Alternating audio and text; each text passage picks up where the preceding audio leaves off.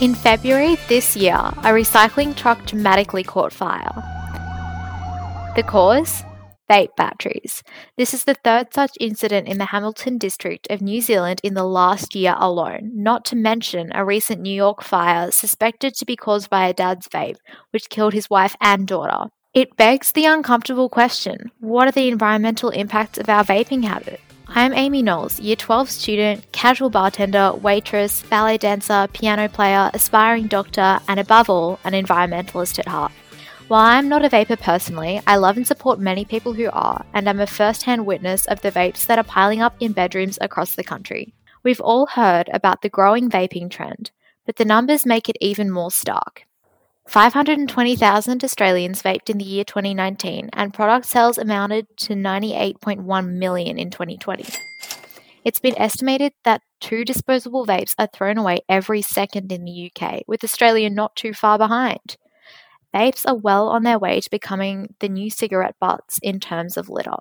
Even worse, since the main consumers of vapes are the notoriously environmentally conscious Gen Z, why is this happening?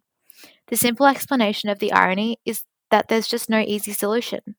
To better understand the recycling challenge vapes present, let's take a look at the anatomy. Once you've taken off the colourful plastic shell, you can divide the body into its main components: the cartridge, which holds the vape juice, an atomizer, which heats the juice to over 190 degrees Celsius, and the lithium-ion battery. Let's zoom in on what's known as the juice. Juice is normally made up of water, nicotine, flavourings, and either a vegetable glycerine or propylene glycol base. The propylene glycol base is soluble in water. This means that it can leach into the soil and ultimately waterways, and in concentrations greater than 18 milligrams per deciliter can be toxic. The nicotine is also harmful to the environment, so any leakages make the recycling process much more difficult. The most obvious recycling difficulty is the lithium-ion battery. We all know that batteries can't just be thrown away, as they can leak toxic acid or catch fire. I'm sure I'm not alone in a shoebox of batteries that any day now I'll take to my local collection point. These same risks apply for vape batteries, which make these devices a relatively new e-waste source. Lithium-ion batteries are necessary in electric cars and electronics and will certainly need to be recycled in the future. But until we work out how best to do it, lithium is a finite resource, so we probably shouldn't be wasting it in single-use vapes destined for the bin. Our third part of vapes is the plastic shell. Surely that could just be recycled like other hard plastics. Wrong. It's actually got toxic nicotine and battery residue, so it needs to be handled with care and recycled in a method specific to vapes. All of these components present a slight recycling challenge, but we totally have it covered, right? Like, we can recycle batteries in hard plastic, so this shouldn't be an insurmountable problem. Unfortunately, when these components are combined, vapes become an environmental triple threat, and not in a good way. Our recycling centres don't have a machine that can separate these 3 hazards, and the only way to deal with dead vapes is in separate parts. Now, I know the eco-warriors among us are itching to fix this little hurdle with a little experimentation, but put down your tools. There are so many dangers that come with taking apart vapes yourself. Disposable vapes are totally not designed to be tinkered with, and since they're usually cheaply made, there's always the risk of the vape battery exploding and causing second or even third degree burns.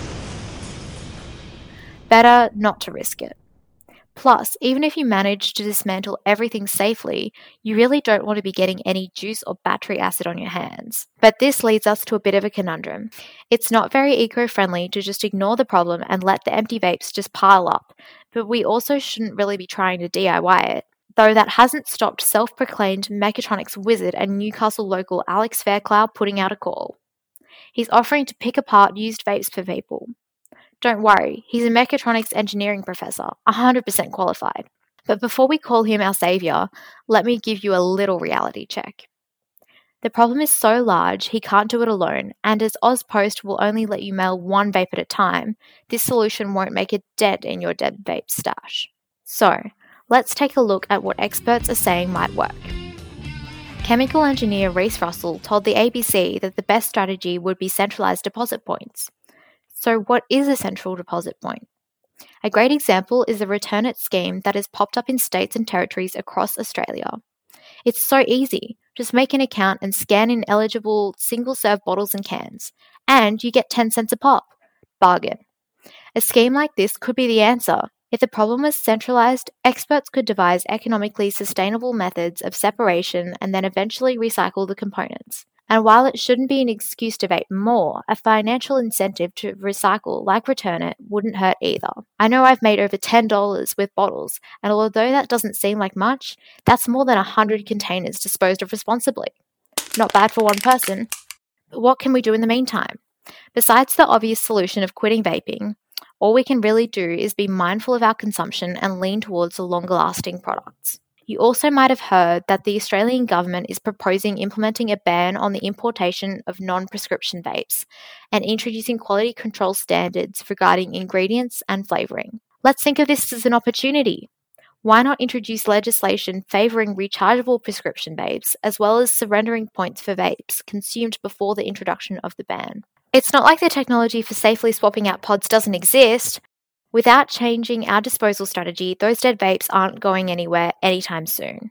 Besides, it could be a little while until the new laws could even pass, and we're showing no signs of slowing down our vaping habit. So, to recap it all, those vapes can't just go in the bin. You need to dispose of them safely.